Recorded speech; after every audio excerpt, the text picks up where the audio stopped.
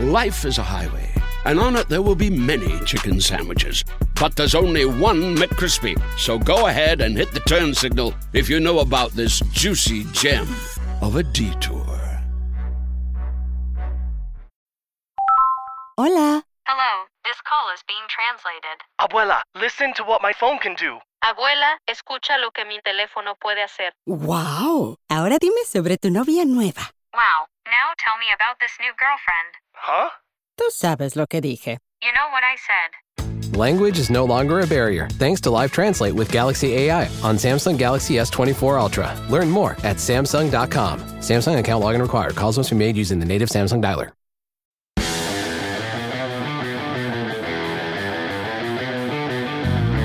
Welcome to the Fantasy Footballers Podcast with your hosts, Andy Holloway, Jason Moore, and Mike Wright.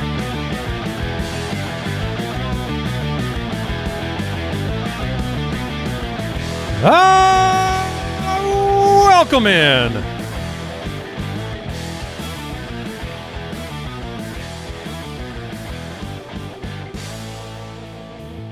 The Fantasy Footballers, Mike Wright, Jason Moore, Andy Holloway. Tuesday episode of the show. Happy to have you with us.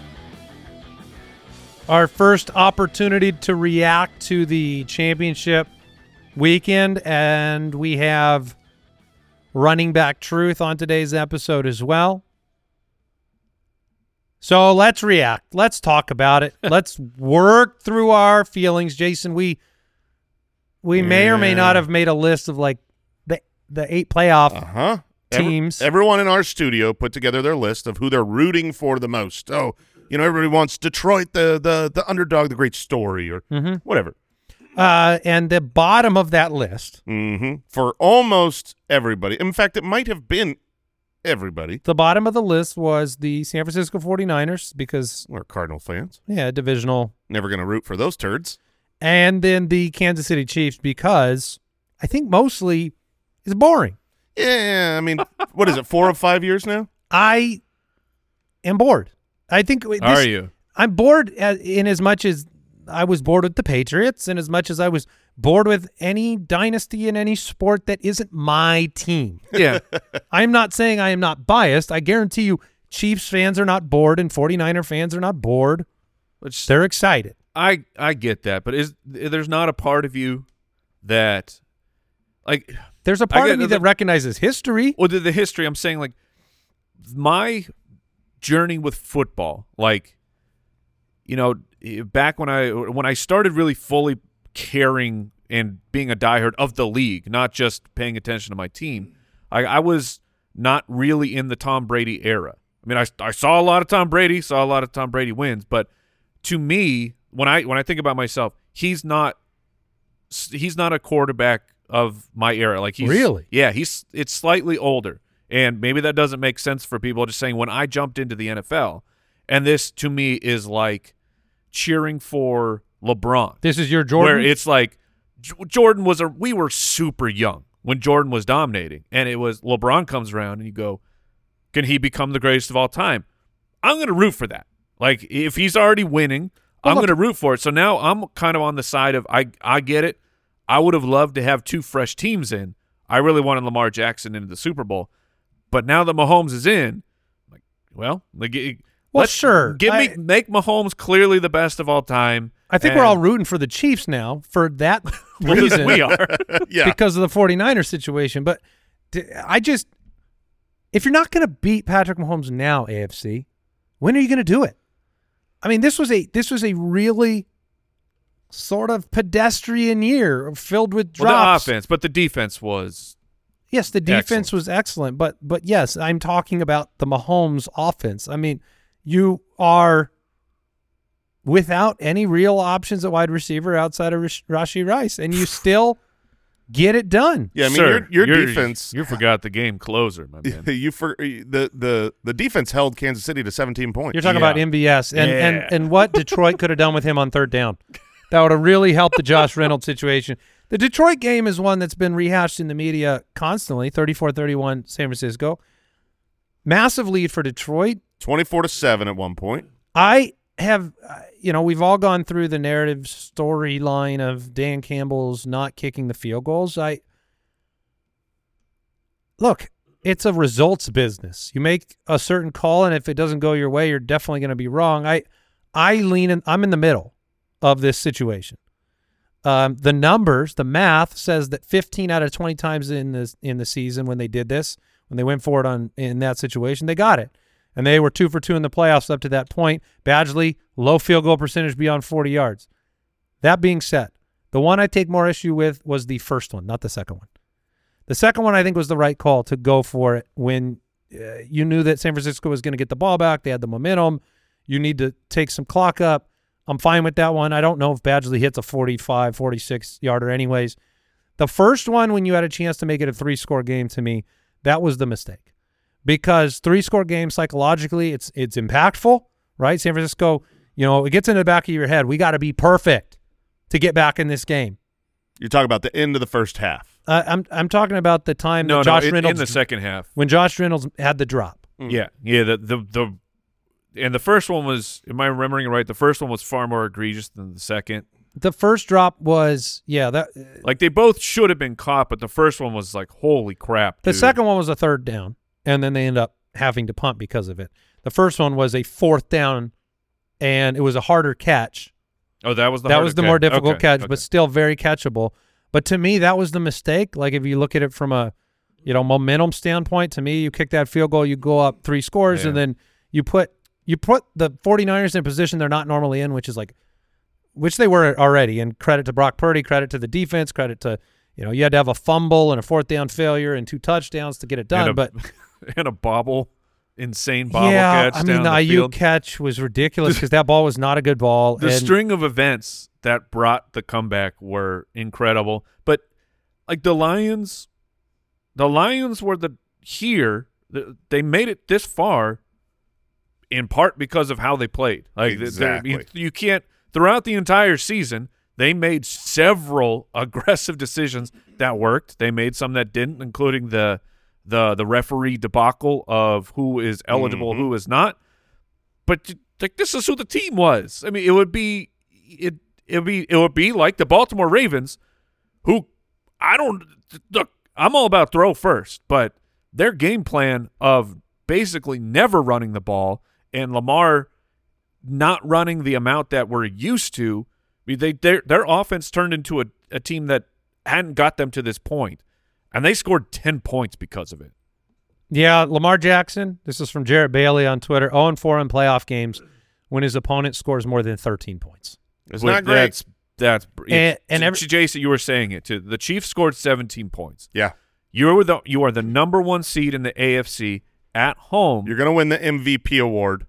You held the other team to 17 points, and you lost. That's a brutal loss. And some blame really does need to go Lamar's way. There were so many plays he should have ran where he didn't. Yes, I agree. And I know it was raining, maybe call the game different, but over and over and over and over, he just overthrew that 9 route on the left sideline. He missed throws. He made some baffling scramble decisions. They're not a comeback team, and this is why the Kellen Moores and the Monkins of the world don't always aren't as popularized at the NFL level as they are in fantasy football. We like throw first for fantasy. We liked what Kellen Moore did and what we thought he was doing in Dallas, but look, at some point in time, you got to run the football. Yeah, and also hold on to it when you're diving into the end zone. Oh, well, I mean, look, the 2 rookies, and then don't slice your hand open because you get real mad. If you want to know why rookies don't get opportunities sometimes, or we're mad that David Montgomery had the ball too much to start the year, unfortunately, it's like Gibbs and Zay Flowers. If they don't make those 2 plays, literally both teams might have won those games.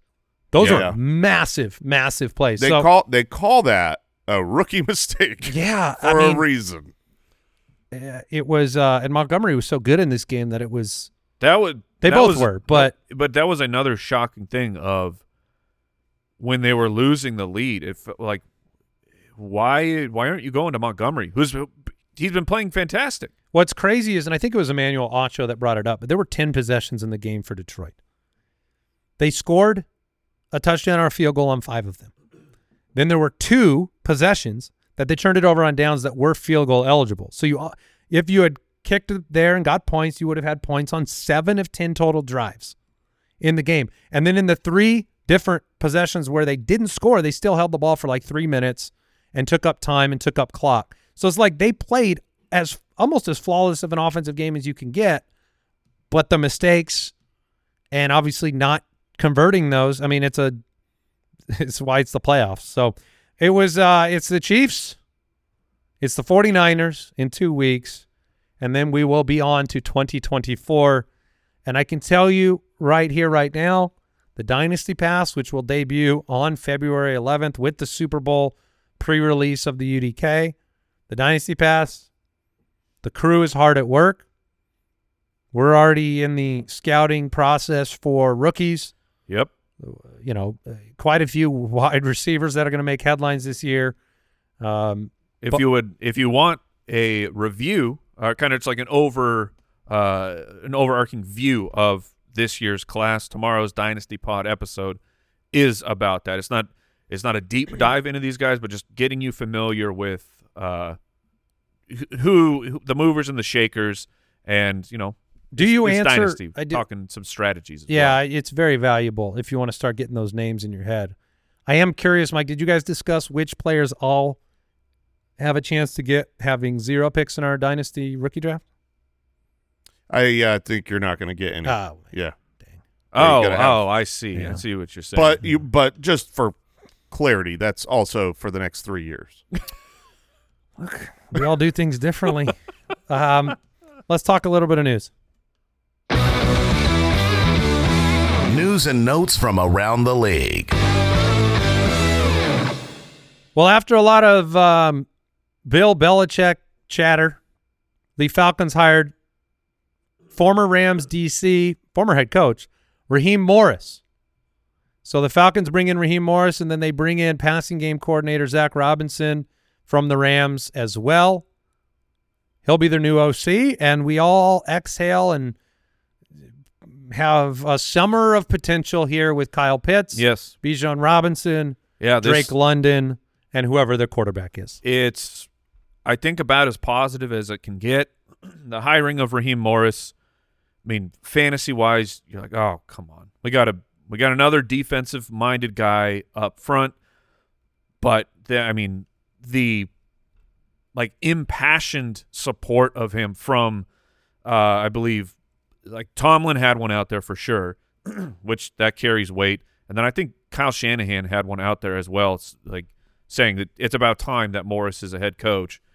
Okay, you need someone who can run the group, but then the concern becomes get someone who knows offense in there. And the Cologne de McVay has been spritzed yet again. We'll see if it works, but at least get someone from that McVay tree over there in Atlanta. And when you're right, Andy. It's we have some hope. Well, and when you say about time he got another job, right? Yeah. That's what I'm saying. Because he was a 4-year head coach. He actually was an interim head coach in Atlanta for part of a year after Dan Quinn, but he was a 3-year head coach in Tampa Bay previously in 2009, 10, and 11. But, yeah, he's one of the more respected, trusted leaders in the game, and yeah, there's a lot of optimism there. I think the retread fears were there for the Bill Belichick to Atlanta. I mean, you're going backwards in some ways. I mean, yeah, it looks right now like Bill Belichick will not be a head coach in the NFL. Him and Pete Carroll forcibly retired. I don't know who it was talking about Belichick to the Chiefs. What? To the Chiefs? Yeah. What? As what? Well, there's a lot of talk of Andy Reid retiring after this year. So it's a good storyline, right? That's wild. Reid is on a trajectory to now become the best coach of all time. He could snatch it from Belichick. I will not be surprised though if he walked away. I don't think he's Belichick's the kind of coach that would take that job to make sure he secures the records. To me, Reid is not a records guy. Could be, but it's I think the team is being there. Yeah, I think the team is preparing and just counting their blessings for every Reid year that they get. Dave Canales, Jason. head coach of the Carolina Panthers. Yeah. Any thoughts on whether you think he'll get a head coaching job this year?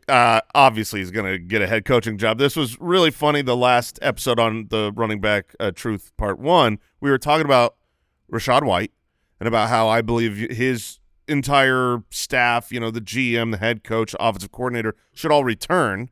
And that would be really, really good for Rachaad White because they've already shown their trust and their belief in him. So I said I did not think that Dave Canales would be a head coach, but he is a head coach. A few moments later, it was literally simultaneous. He was signing papers while you were condemning him. Yes, it was just like the only time that's ever happened was the Cortland Sutton immediate moment. I mean, that's signing. an immediate frozen hot take. Yeah. Oh, yeah. Cold so obviously it does have some impact on the Buccaneers losing their offensive coordinator. This is the same thing that happened. We talked about how Geno Smith, how Baker Mayfield was like the 2022 Geno Smith, the resurgence. He had good receiving options. One thing in common there was Dave Canales, who was the quarterbacks coach for Geno Smith in San Francisco or in Seattle, and then he moved away, went to the Bucs, and all of a sudden Geno had a down year. Now he moves away from the Bucs, and if Baker re-signs, it'll be interesting to see if he pumpkins like Geno did. Well, and it's the best case scenario for Bryce Young. Bryce, that's Bryce Young needs the best shot at success, and why not bring in the guy that's literally made Geno Smith and Baker Mayfield into something?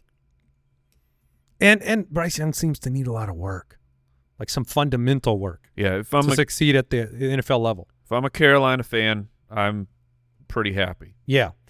Joe Brady promoted to full-time offensive coordinator with the Bills. Hooray. He was their interim. He was he's got the Stephon Diggs eraser on the back of the pencil. And we'll see if that happens next year. He'll be an interesting draft pick. I mean, think about going into a redraft situation and what do you do with Stephon Diggs? Yeah. He won't be drafted where he has been the last couple years. But it'll be tantalizing to a guy who's probably going to go wide receiver. You think later than wide receiver 8? Yeah. So where would you put him? Where do you think he lands? I think he's going to be like 12. Okay, but I'm saying drafting a wide receiver 12 who is like a half a year removed from being a dominant top 3 fantasy wide receiver. So that's going to be very tricky to not actually go after him. All right. Kellen Moore, new offensive coordinator for the Eagles.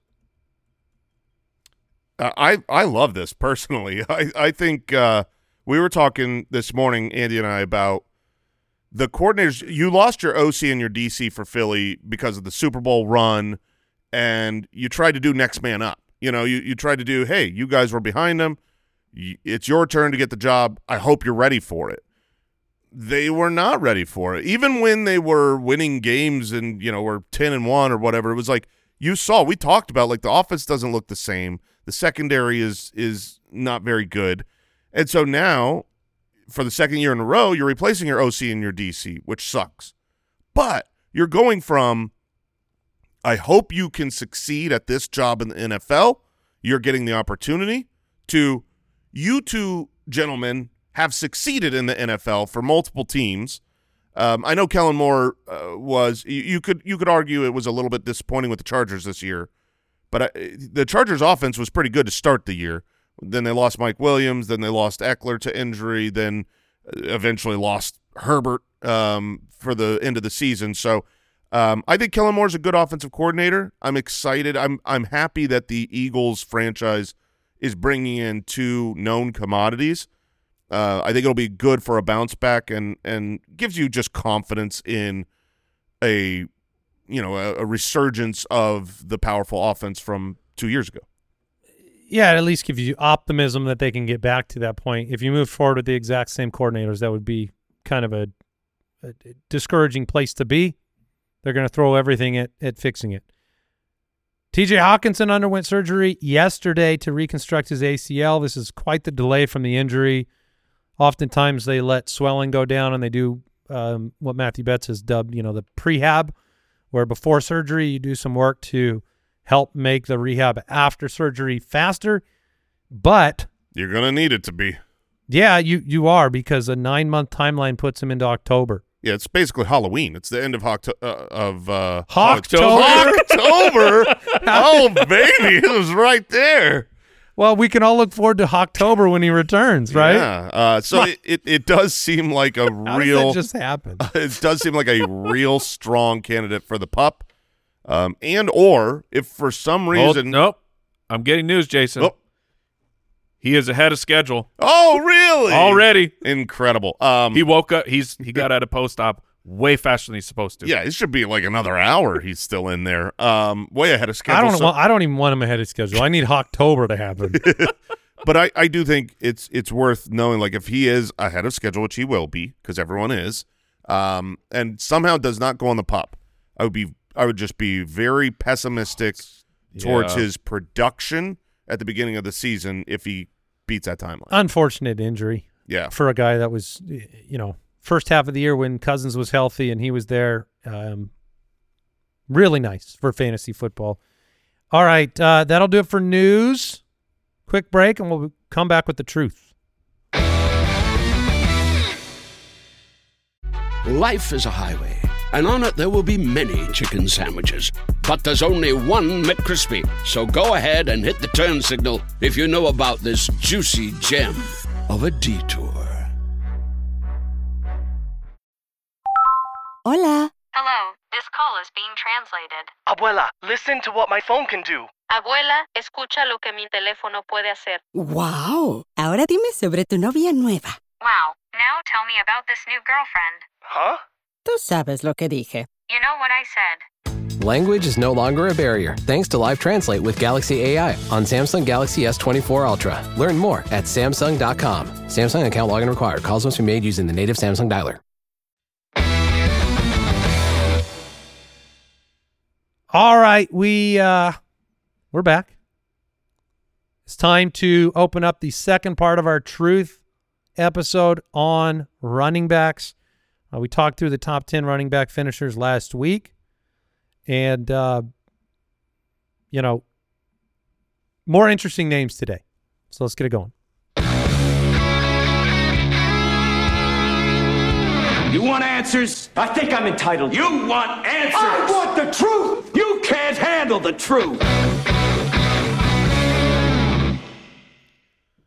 All right, last week we talked about the declining numbers at the running back position in terms of receiving work. Mm-hmm.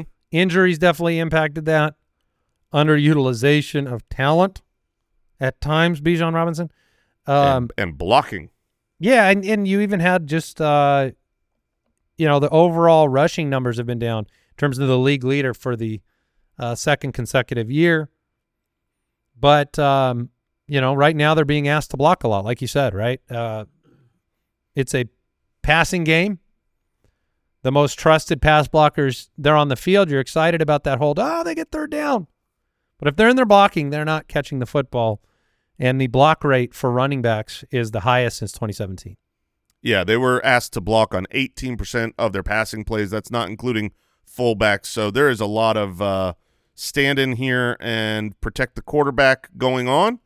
Now, whether that is prescriptive of it's becoming more of a passing league, you're going to see this more often, or just random, I lean towards it being a little bit more noisy. You look over the last week, we've got the data here looking from 2017. The last time it was the highest it had been at 17.5. The following year was the lowest it had been with 15.9. So you had a lot of quarterback injuries, probably needing to protect the less experienced guys in there. I don't think this is prescriptive for what we're going to see next year. I do. Observationally, and we'll get into the tight end truth episode, so I'll be curious if I'm just flat wrong because I haven't pulled that data up yet. But running backs targeted on 18% of the routes this year. That's a drop from last year. The tight end screen game and the emergence of some of these rookie tight ends, I am curious. Tight end involvement, Trey McBride and Musgrave and obviously Laporta and some of these other players involved in even like the comical Jonnu Smith involvement in Atlanta, where It's like all of a sudden Jonnu Smith's getting screens on every play. Like, I'm curious what the tight end involvement and whether that had an impact on that targets per route run, target percentage on routes. But we'll take a look at that later on. Last week on the first episode, it was McCaffrey, Mostert, Achane, Etienne, Hall, Mixon, Williams, White, Henry, Robinson, and the Gibbs-Montgomery combo we talked about. Looking at the truth data, looking at the amount of great games each player has, 21 or more points, good games, 12 or more, bust games, 7 or fewer. So let's move to number 11. I can tell you as someone who drafted this player, played this player, traded this player, it was a weird year for this player, and yet I think we all know. Yeah, very weird. I think we knew the talent from the first snap of the year, but utilization was a little bit difficult, and you'll see it in these truth numbers. James Cook at 11. Drafted in the 7th round as the running back 30, so by that standard, obviously a huge value in fantasy drafts. Consistency rank, 21. And you might say to yourself, oh, he must have been really consistent in the second half. Well, not that consistent. I mean, he was 16th in the second half, 25th in the first, so it did get better. I know I struggled with always getting the wrong week with James Cook in the first half of the year. It's one of the reasons I moved him at the trade deadline, is it was like, okay, I know what he's capable of, but the first half of the year was, up and down, and he really didn't have any of those top-tier performances like he did from in week 14 and 15. So it's 35% bust rate for James Cook, 47% good, 12% great. It's such a shame with him to not really be allowed the goal line work. I don't think, we see it all the time where you've got packages and your system, whatever your offensive coach comes in with, says we're going to work the goal line package with this player. And so when they get down inside the 10, inside the 5, they send in their, what they've been practicing. It's just what happens. And it is what happened with the Bills, and it is what will continue to happen next year. On the course of the entire season, you had James Cook with 5 carries inside the 5 through 17 games. You saw it all the time. He would get them there. He would be awesome. He would be gashing the defense, and then it's like, thank you for your service. You are no longer I'll take it from here, James. Yeah. Was that the voice of Latavius Murray? That's all of them. Yeah, he was a between-the-20s gasher. I mean, number 1 in yards before contact, the identity. I think this is where you look into the future. Yeah, Murray has 12 carries inside the 5. Yeah, it was stupid. What are you doing? Look at the second half of the year and the utilization when they were finding their rhythm and when Joe Brady took over. Yeah. And then look to next year. The same way that you look with questions around Stephon Diggs, you're going to look at James Cook and say, okay, he's part of their identity. Now, I would not be shocked if they add a name of relevance this offseason because they kept trying. It was Damian Harris to start the year. Damian Harris is gone. Then it's Latavius Murray. Then it's like, clearly they kind of soured on Murray. Then it's Leonard Fournette off the waiver wire.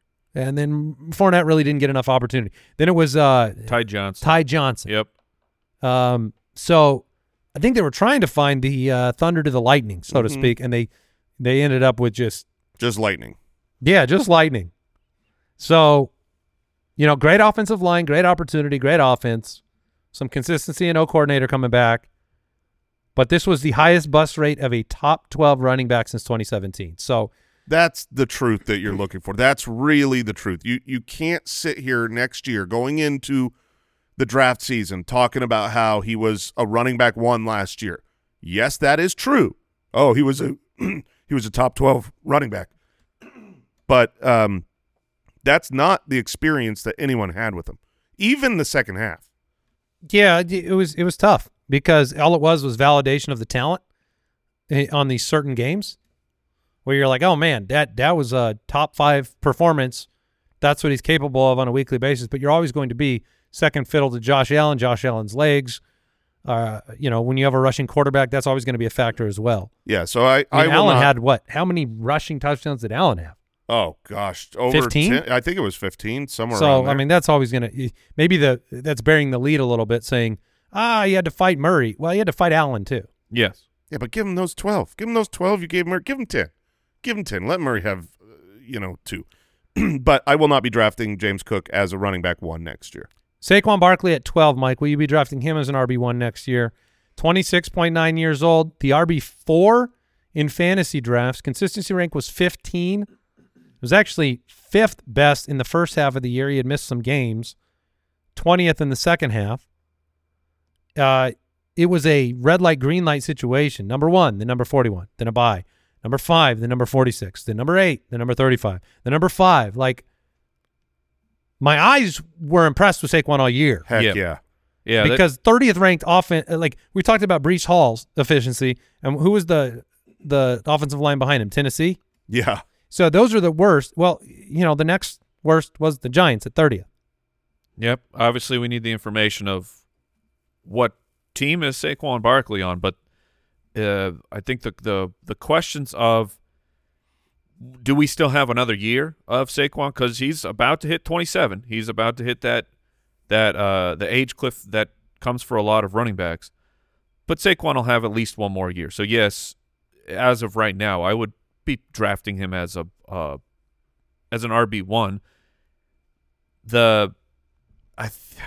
It's so interesting of the devil you know and the one you don't. Of Barkley on the Giants is the focal point of the offense. Is it better? Do we want him on the Giants, or do we want him to go to a different team? I think all you need is Saquon alone. That's what you just need him to have the role of a workhorse, and more than likely you're going to get that next year. He's going to require a lot of money, and the team that invests in him will probably be doing so in an attempt to make a real powerful acquisition. Now, if he chooses, he's going to get franchised for one more year. That's what I think. That's what I think is going to happen. Wow. Either that or a massaged franchise evasion by the Giants to keep him for another year. That's my prediction. And I think he's very open to coming back. And to me, my answer to that question would be I would want him on the Giants. Okay. Maybe that's because I don't have the imagination at this present moment in January of these other opportunities that could be out there. I mean, I guess you could put him on the Chargers or something and excite the possibilities. Mm-hmm. That'd be very nice. But man, the odds of if they franchise him, it's so mean. It's just mean-spirited. You just said he's about to hit the age cliff. He's got 1 year left. I mean, you just gave them the information they needed, Mike.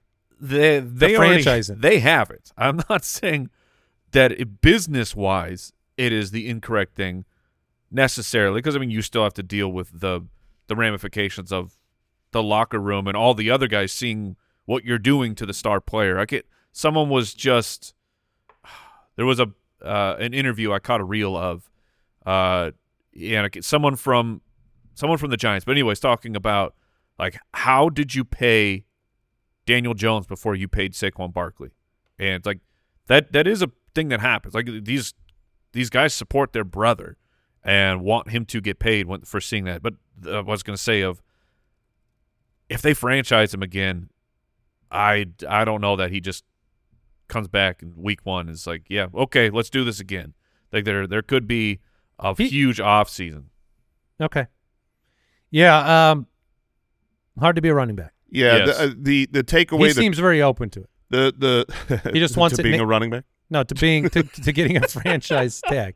Yeah. He wants it done early so he can focus on the season. I think that would be nice. I think the truth about Saquon is he looked very good, and he should be very good for fantasy next season. You hope that they improve the situation around him. The quarterback play on the offensive line made it difficult. If he's got a better offense, he's going to be better for fantasy. And he's in here at 12, making the top 12 despite missing 3 games during the year, but he finished at RB9 in points per game. Yeah. So the story of Saquon is, look, I would have rather had Saquon Barkley as my running back than James Cook. Oh, for sure. At 13, that was David Montgomery, who we covered with Jahmyr Gibbs in the first part. So we'll move to 14. 14. What a weird year. 14 was Alvin Kamara. He was awesome. The consistency rank for Kamara was 3 on the year, so the third most consistent running back. The first half was number 2. The second half was 11.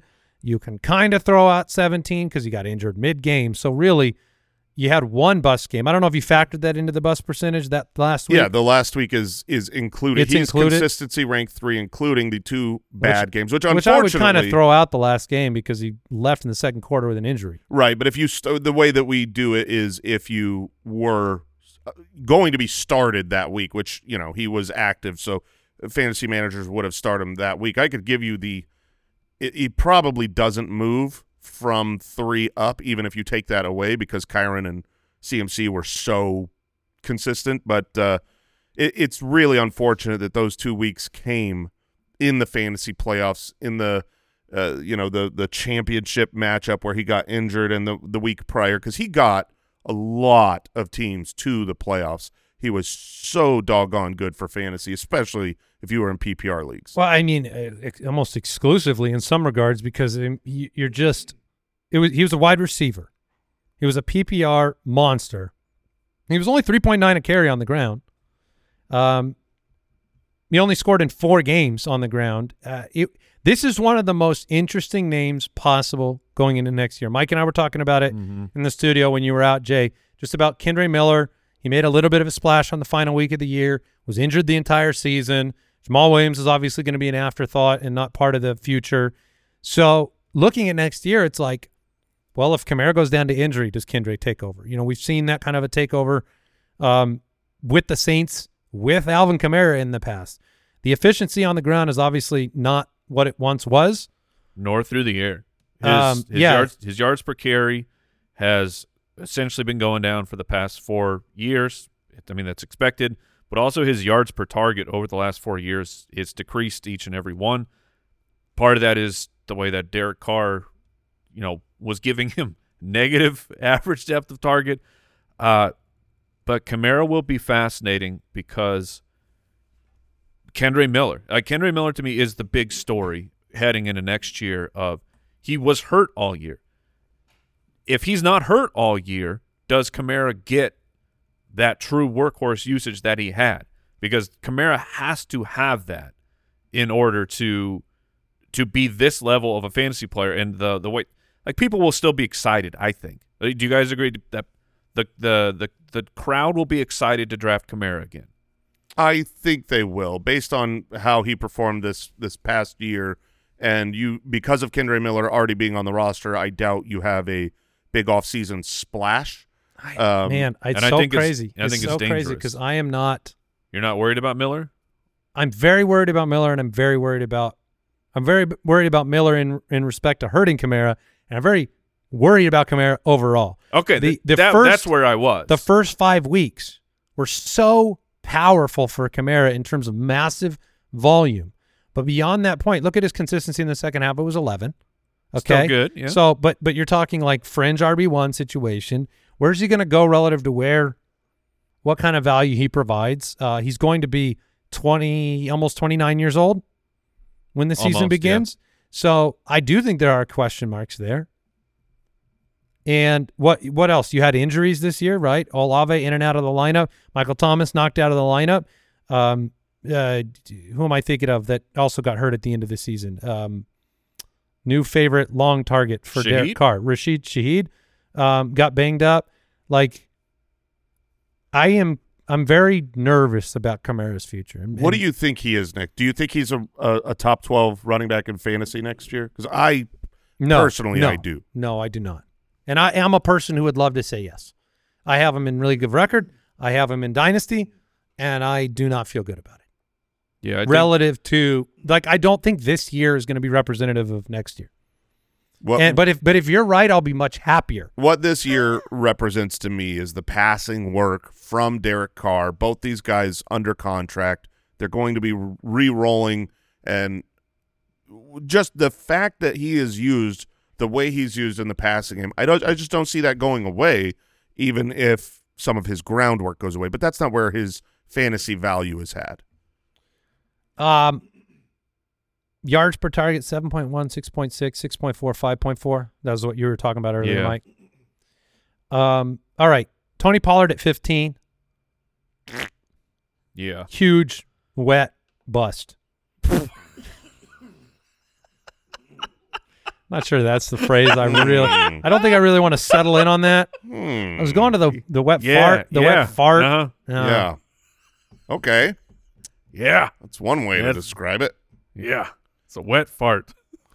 Tony Pollard at 15, drafted as the RB8, consistency rank of 20, was not consistent in the first half, was not consistent in the second half, was if you look, awful against great teams. 8 fantasy points per game against the top 16 defenses. He was significantly below average in his percentage of great games. He was 6%. Significantly below average in his percentage of good games. He was significantly above average in his percentage of bust games. He was just bad across the board. He salvaged a little bit during a stretch at the end of the year where he finally started getting touchdowns. There's just no other way to say it other than he was a super disappointment for everything that you thought. And it happens every time, people. We can't keep falling for the efficient running back. It's not every time.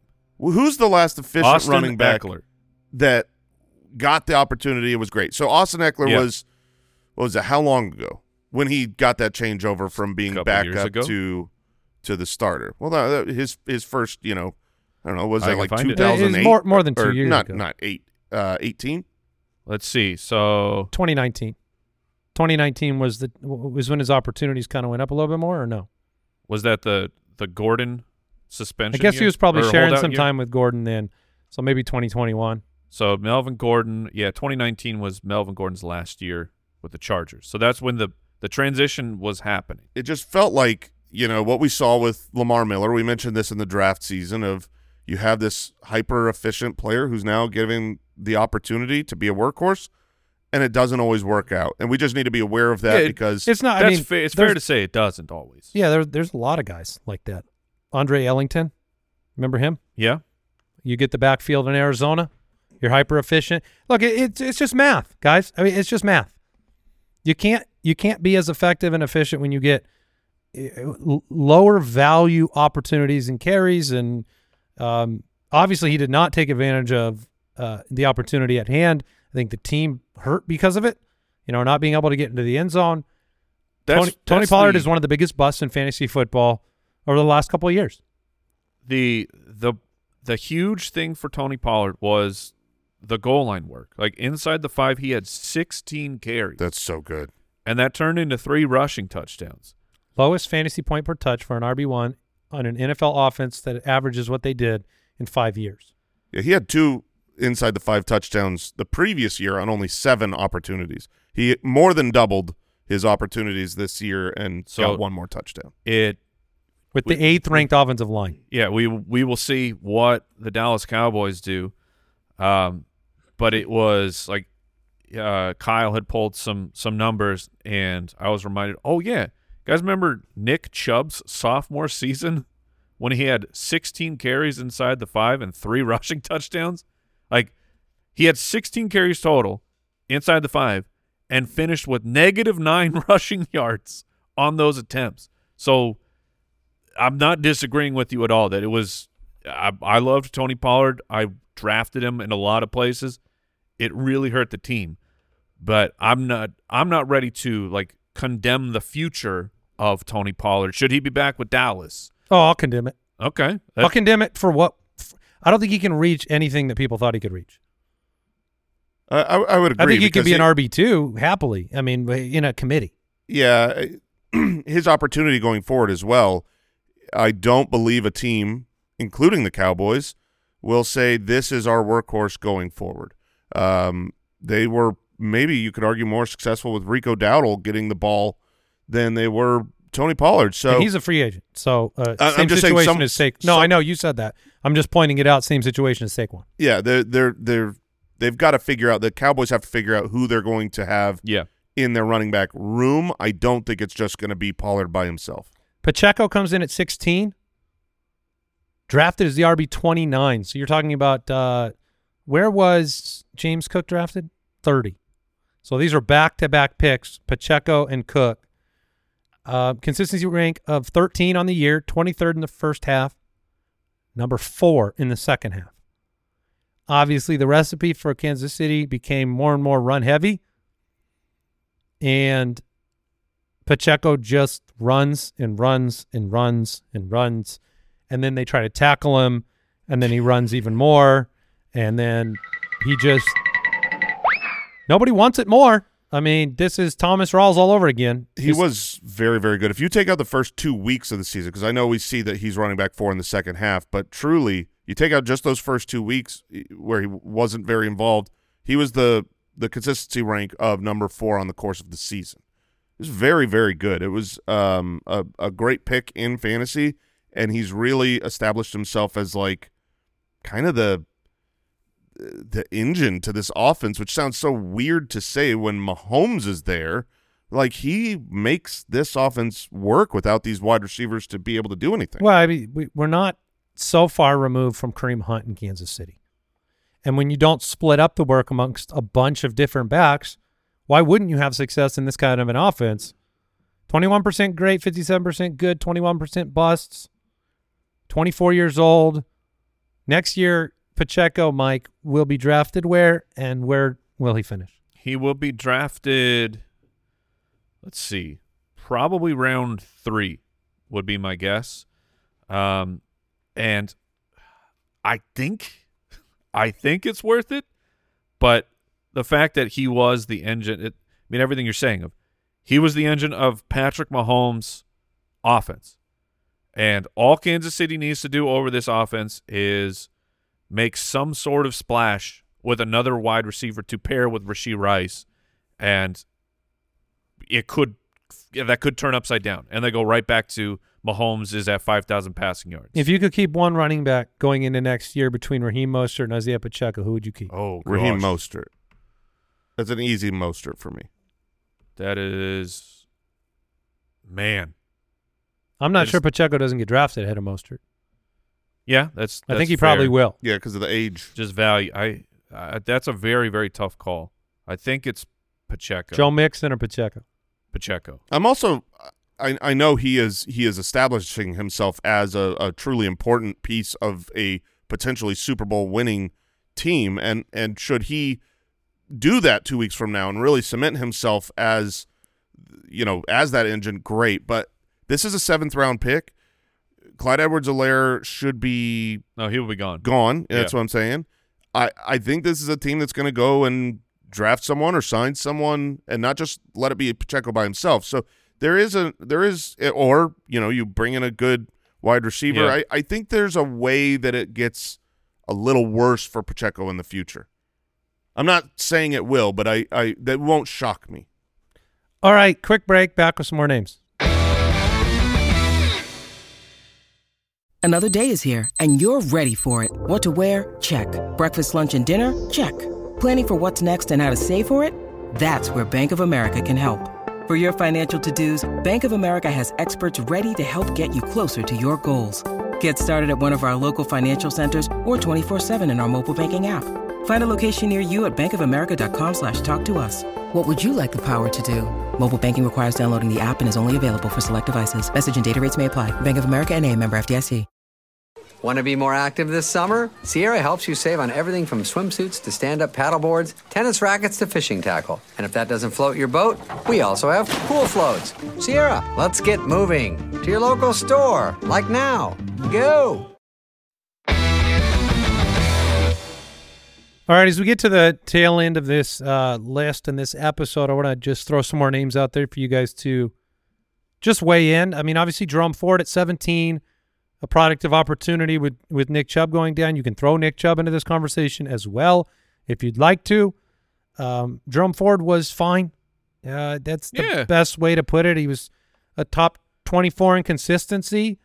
He was not special in production. Yeah, but if you had picked up Jerome Ford off the waiver wire if you went aggressively after him with Fab, I think it paid off for you. You had a pretty much an RB2. He was a top 24 running back 11 different times. So, next year, Nick Chubb coming back from IR. Jerome Ford is probably just Jerome backup. Yep. James Conner. is a fun discussion. He comes in at 18, consistency of 19. First half was 24th, second half was 15th, 54% good, 23% great. It's a high number, and 38% bust. Yeah, it's worth knowing the last 6 weeks, his consistency rank would have been the running back one ahead of Kyren, ahead of CMC. 6 weeks is a good sample. I mean, it's a third of the season. Yeah, I mean, he was great. And also that was, when you had Kyler back. So there was an actual change in maybe why the Cardinals offense was not what you hoped it would be, but it was certainly better than with the hodgepodge of backup quarterbacks. Here's what I'll say about Connor is that the Arizona Cardinals have a tremendous amount of needs on this team, and running back isn't one of them. Yeah, he's under contract. They're not going to be investing free agent capital or high draft capital on running back. They better not. In my opinion, I think you know what you have in James Conner. You have so many needs elsewhere. So I think this is one of those. You might not hear another thing about the running back room in Arizona until kickoff. I think that's a real possibility. And James Conner is just a known commodity for that roster and the coaching staff and the general manager, and they got one more year of Connor. So are these final 6 weeks going to be prescriptive for all of next year? It's a tough call for a guy that gets hurt every single year and is going to be 29. Yeah, he's not playing a full season. His running style is terrible for his body, but breaks too many tackles. I would love breaks too many tackles and body parts. I would love to have James Conner on my team as my third running back drafted. I think that's realistic next year. Where he went in the 6th round this year. He'll probably go north, maybe 5th round. Not much higher, but I don't think it's maybe going the to be same spot. Yeah, I mean, I think he would be a really good 5th or 6th round running back. Kenneth Walker comes in at 19. Was drafted as the RB 16. Consistency rank of 18. Second half consistency of 30. He was so injured and banged up that second half. What we saw in the first half? I mean, you saw elite running back play from weeks 2 through 7. But he will have the Charbonnet question marks going into next year.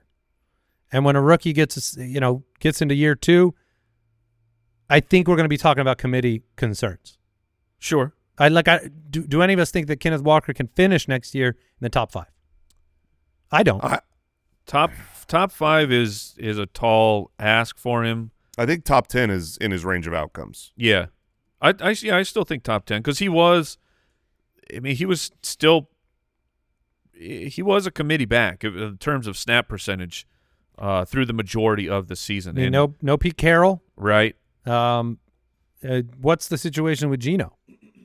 He's not that good. So we're back to he's not good. No, not that good. Okay, all right, not as good as he was. I think year before. Kenneth Walker, we know, is very talented. He did miss some time.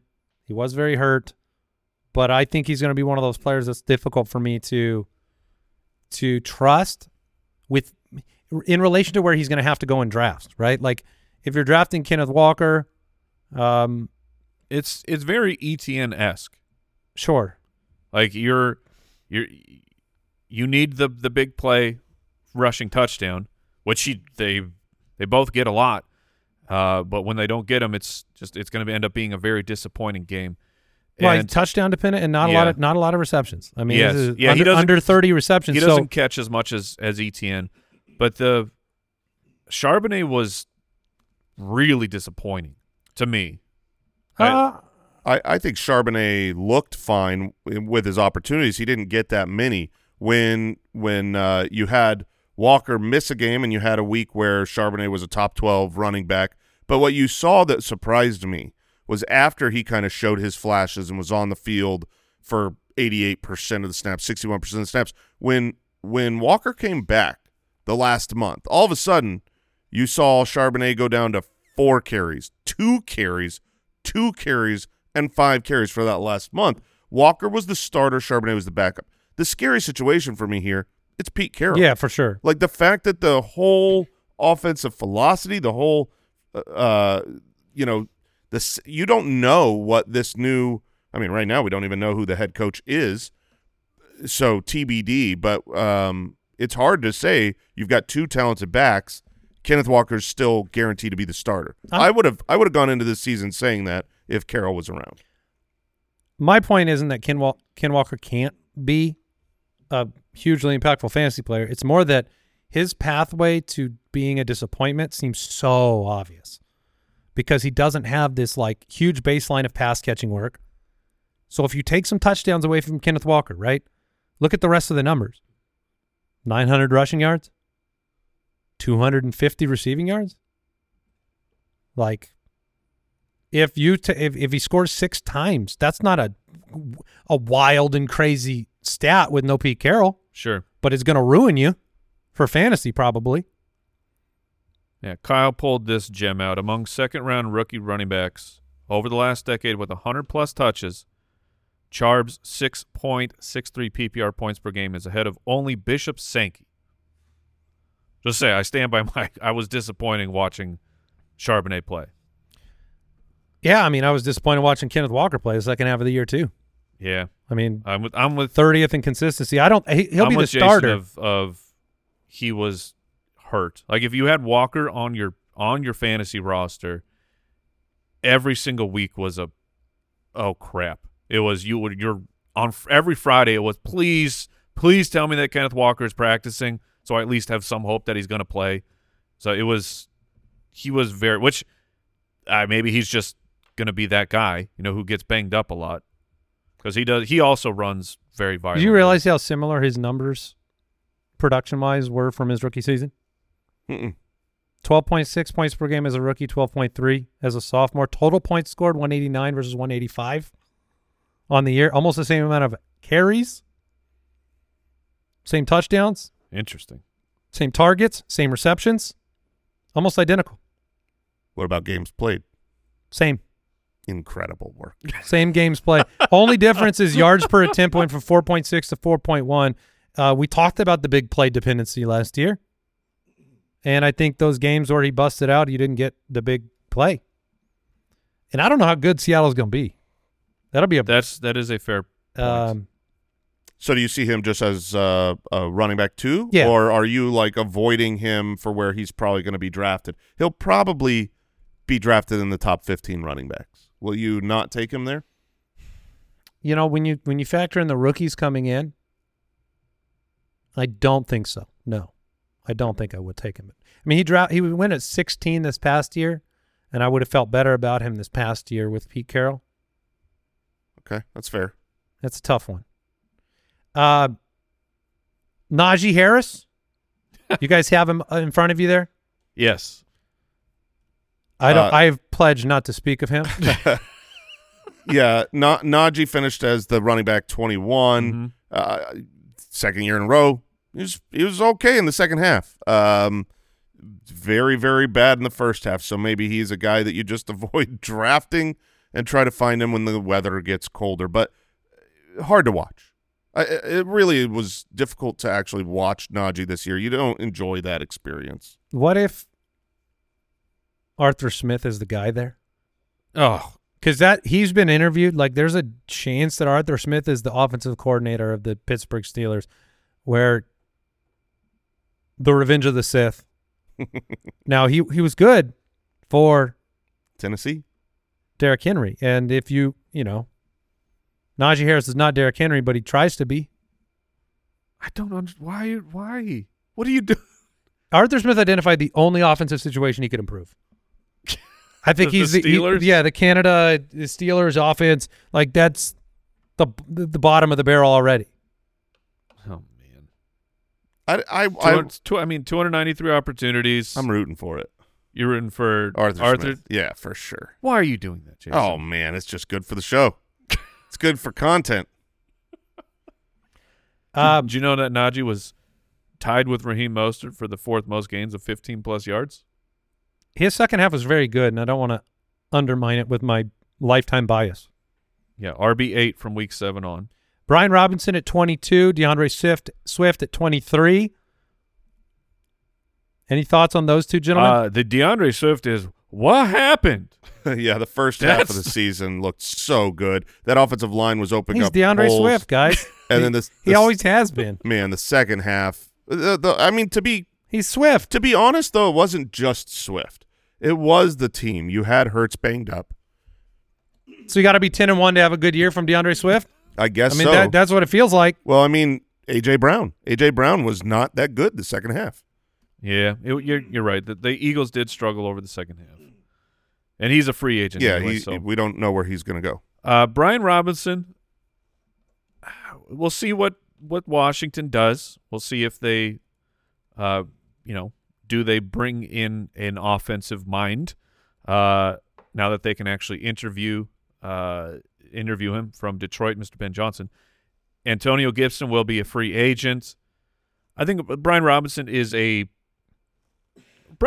competent guy. Like if he's put in the right situation, it could be a lot better for him. And I think he will still be drafted later. But so the truth, weeks 1 through 11, technically the running back 4 in fantasy, helped by that week 2 performance against Denver. And I mean, he got more involved as a pass catcher. You know, the quarterback rating when targeting him was actually the highest in the NFL, 1.68 yards per route run. That was the 5th best amongst running backs. So I think there should be some hope for Brian Robinson heading into next year. Austin Eckler finished at 28. That's still sad. Consistency of 39 in the second half, 29 on the year. The running back 2. Oh. Fundamentally the biggest bust in fantasy. 43% bust games, 36% good, 7% great. Missed time due to injury just as the icing on the dirty, nasty cake. Yeah. Big wet bust, if I've ever heard of one. Yeah, I've heard of that. Just a classic phrase everybody says. It's not from me. I didn't make it up. Yeah, it's a normal cliche. I've heard it a couple times now. Yeah, yes. Big wet So bust. it is. If you've Now heard, I've heard it several times. Yeah. Now it's just a thing that you should incorporate into your lives. Not at the office. No. Hashtag big wet bust. I don't know you want to do that. But don't search for the hashtag. Don't click on Just the hashtag. use the hashtag. Don't search for it. No, you don't want to participate in viewing Okay, this is big bad. wet bust. This is not good. All right. Not good. But Eckler was one of those. I don't know if he plays football again. If he plays football again, it will be for a franchise that's trying to bring in a name. Absolutely play football again. Really? Yes. Well, so we're You are living in a place of utter. You have been through it with him, hand in hand. You went off the cliff in the van with Austin Eckler. Yes, I did. And you're like, I don't know if he'll walk again because you're not able to walk. For Jason's side, I think Eckler was talking about it. It was a video I saw a couple weeks ago at least. And if he plays, I think it will be up to Eckler. Like, will he take the lower money? Because he's not going to get offered. My point is he's come out and already talked about how catastrophic the injury situation was over the second half of the year.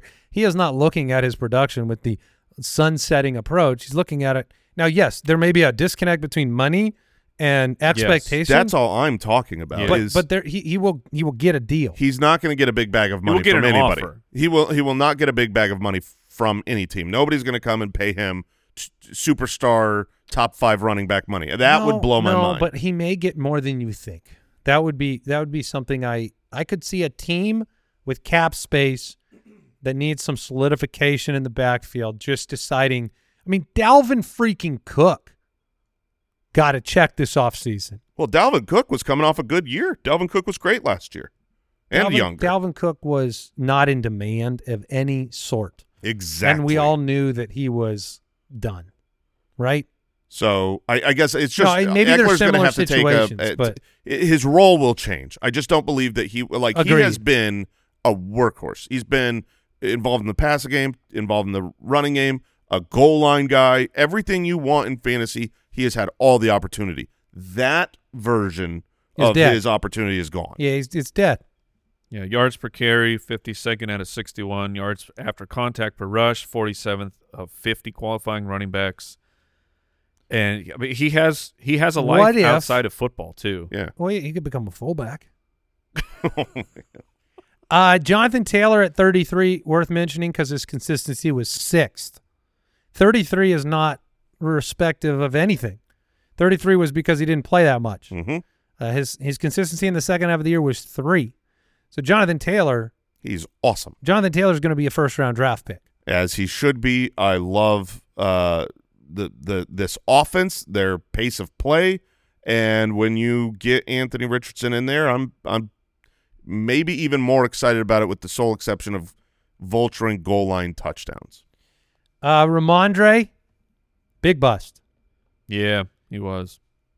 RB11 in drafts, 30th in consistency, bad in the first and second half in consistency, injured, 0% great games, 42% busts. Did you guys see the little blurb that the Patriots are not planning on picking up Mac Jones' 5th-year option? No. Shocking. I know. It's not shocking seeing what happened throughout the year of he got benched, but it's shocking of, man. Yeah, you Drake may not want to pick up that option. Yes. Yeah. Also, Ramondre, he's under contract for 2024 already. That's the final year of his rookie deal, so he'll be there. Yeah, and depending on how far he drops, he may be a target. He could. With a new head coach and a new quarterback. Aaron Jones at 37, consistency of 28. Aaron Jones was a lost season that, his season got started in week 15. And so you got about 3 weeks of top 24 play. And, yeah, I mean, this was a huge bust. I mean, you drafted him at RB15, and he helped you 0, pretty much. It sucks because he still looked good. You know what I mean? Like, week 1, he was the running back 1. Then he got injured and sucked until the end of the year when he got back from injury and looked good again. And then in the playoffs, it was like, oh, this is a really good player. But he did not help you for fantasy. Completely lost season. The question now is just, with this Packers offense looking better and better and Aaron Jones showing quality film, should he be, a top fantasy option next year? No. Top 24? Maybe. Yeah. If he's back in Green Bay. Yeah. And he will be, I think. Boy, did we see kind of a change of expectations in that backfield beyond him. I mean, the depth chart changed over the back part of the year. Yeah, A.J. Dillon will be not on that team. Yeah. Chilling like unemployed. Yeah, office. so Aaron Jones' contract, 17 mil cap, but the dead cap is not great. What's the dead cap? It's the 12.3, but it's like I think there is a way for them to drop it down to 4.6 if it's I can't tell if it's pre or post June 1st. All those magic things that they do with the cap. Yeah. All right, that is going to do it for today's show. Thursday is going to be the top 10 wide receiver truth episode. Any NFL news we need to talk about there. You can find us over on X at the FF Ballers if you want to chat with us. You can also contact us individually on X at FF Hitman. For Mike, at JasonFFL. For Jason, I'm at Andy Holloway. The community can be found at jointhefoot.com. 30,000 strong over there. Great opportunity to get into some dynasty startups and leagues over the course of the offseason. And a reminder, we're with you twice a week, all offseason long. The UDK is coming. February 11th, Super Bowl Sunday. The pre-order begins. The Dynasty Pass access will begin immediately. Very excited about what we're bringing. More features to the Dynasty Pass this year. More exclusive articles, insights, and that is well on its way. So that is going to do it for today's show. Thank you for joining us. Thank you to the Deucers over there in Deucers Alley. 2/3 of them. You know who you are. Goodbye. Thank you for listening to another episode of the Fantasy Footballers Podcast. Join our fantasy football community on jointhefoot.com and follow us on Twitter at the FF Ballers.